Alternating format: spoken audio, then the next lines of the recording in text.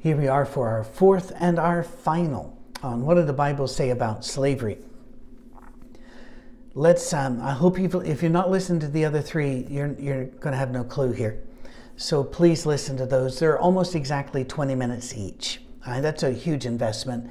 Thank you for taking all the time that you do to tune in, to listen, to support by giving, and also to support by subscribing, which is just a huge encouragement on whatever platform, whether you're on podcast, YouTube, Vimeo, Facebook Live, however you do this.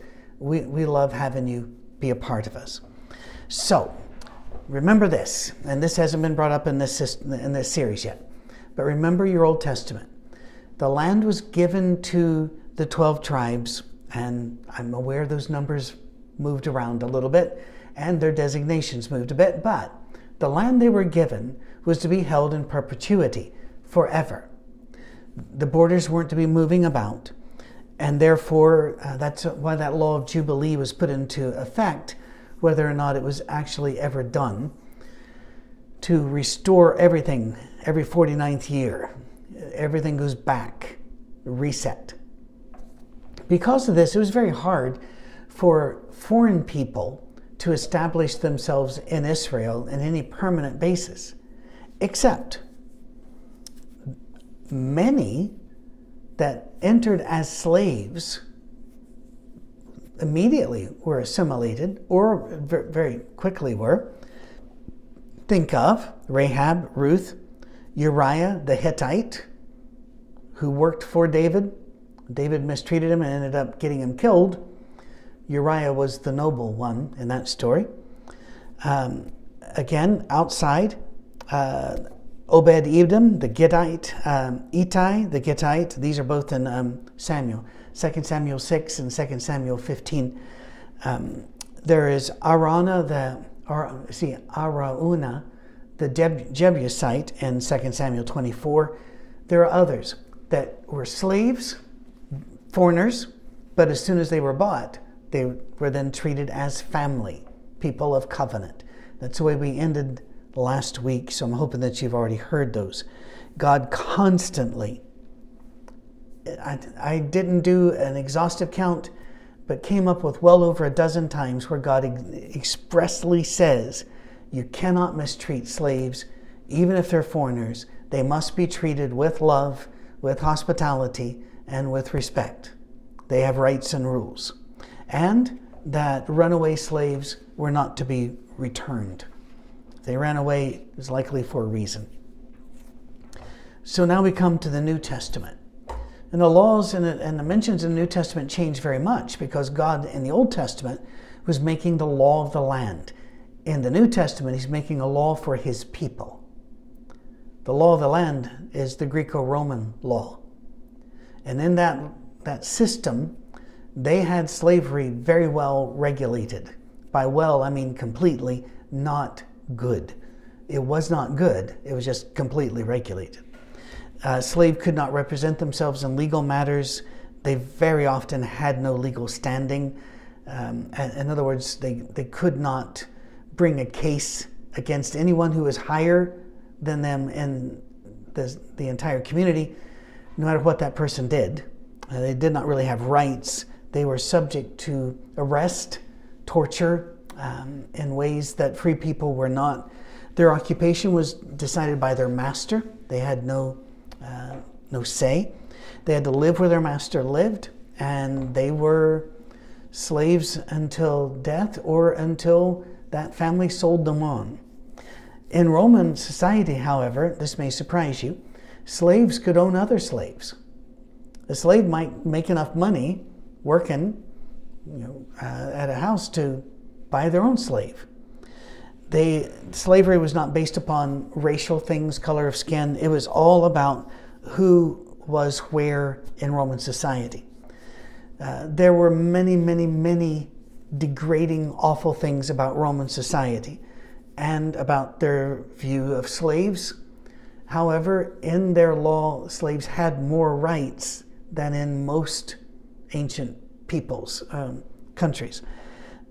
So again, the law said, but your life as a slave, it really depended upon who bought you. and what they did with you. And if they died and left you into the family to another member, how they treated you. It was a very, very precarious life. Some, however, were treasured and loved. For example, in Luke 7, we have a man coming to Jesus to ask Jesus to heal his slave because he loved him so much. The slave was a member of the family, and he was heartbroken that his slave was sick. The situation with New Testament mentions leave us wishing there was more. We wish that God would have just said, no slavery, stop it all, pull down the governments that are supporting it. But that's not what happened. Instead, it is you be these kinds of people and you love one another. It is a slow rolling revolution, but it is a revolution nonetheless.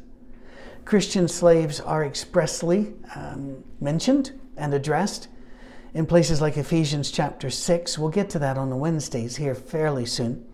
Verses 5 through 9. Colossians 3, 22 through 25. 1 Peter 2 is troublesome. 1 Peter 1, verses 18 through 25.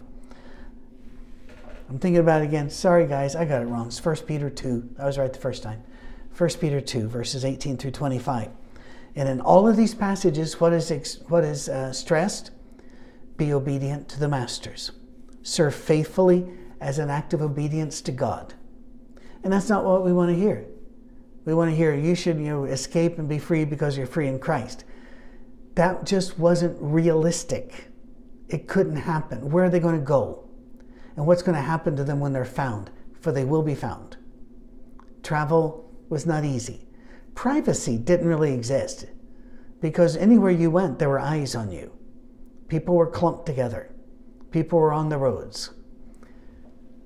So God says, you just be obedient and be kind and loving as if you're doing it to God.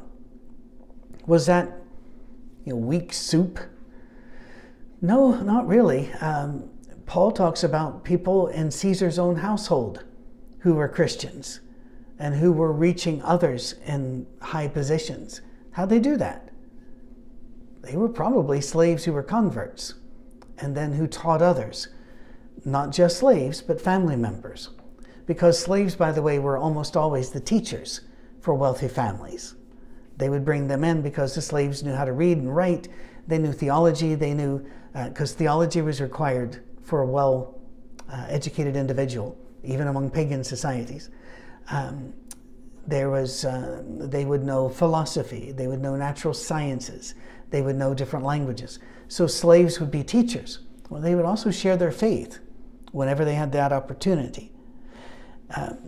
1 Peter is in particular, 1 Peter chapter 2, is in particularly addressed to slaves who are being mistreated. And again, he talks about you endure suffering. God sees it. God will sort this out. I had a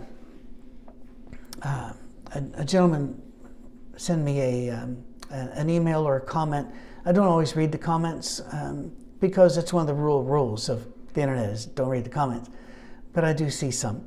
But I can't remember whether it was through a messenger or however, but he reached out when we looked in Romans at the state bearing the sword and he said, so knowing all of this, how do we justify the American Revolution? And I just wrote back and said, I don't. And it's not just because I'm Scottish, and it's not just because, I'm picking a team here. I don't believe God's given us the right to say, I've had enough. You're allowed now to shoot your policemen and shoot your military. I just don't think that's the way God gets things done. Well, does that mean then that we may suffer injustice? Yes. But so did he. And he said, forgive them, for they know not what they do. And then he told us to do what he did. I know. Sometimes I wish it was different. I wish every day, when I'm not thinking, I wish every day were Elijah on Mount Carmel day, where we could just make fun of the falseness and bring down fire and destroy it. Problem is, if we read our scripture, we realize we're part of the falseness. And so eventually our turn to get burned up. You don't want that. You don't want a world and a religion based upon vengeance. So, and if you're right now screaming, well, what about hell? I did a whole Monday series on that one. Go back and check. There's one book in the Bible that is addressed to a Christian slave owner, Philemon. It's short and it's beautiful. It really is. Onesimus is the slave who's run away. Well, somehow he is a Christian. Now, whether he was a Christian before he left, I think he became a Christian later. Paul is writing a letter sending Onesimus back to Philemon, because that was the law. But he's telling Philemon, listen, you treat him as your brother, because he's my brother. And then said, if this has hurt you financially, remember again, debt was a big part of much of this. I don't know with Onesimus what his situation was. But he said, if he's hurt you financially, you let me know and I'll pay. Between you and me, there's no way Philemon's ever going to send a bill to Paul. I think Paul knows that too, saying, you know, if you can't handle it, if you just feel you've been wronged, I'll pay for that. That's a little humbling thing, isn't it? But the way Paul requested, it makes very, very plain, you treat this man as your brother. There are a couple of mentions in the New Testament of something that we would say that's akin to the slavery of the antebellum South, of the Atlantic slave trade. In 1 Timothy chapter 1 and verse 10, Paul lists enslavers as among the lawless, the disobedient, the ungodly, and the sinners.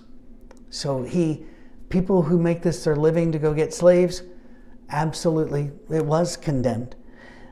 You also, in Revelation 18 and verse 13, once again, practicing what is contrary to sound doctrine, are people called those trading in slaves. So for us, we look and say, I wish the scripture would have been different, but I wish the ancient world would have been different. And to be fair, I wish this world was different. But in all of these, what the Bible did was lay down laws of brotherhood, freedom, and to allow temporary slavery to pay off debts. There was no economic collapse. You could continue.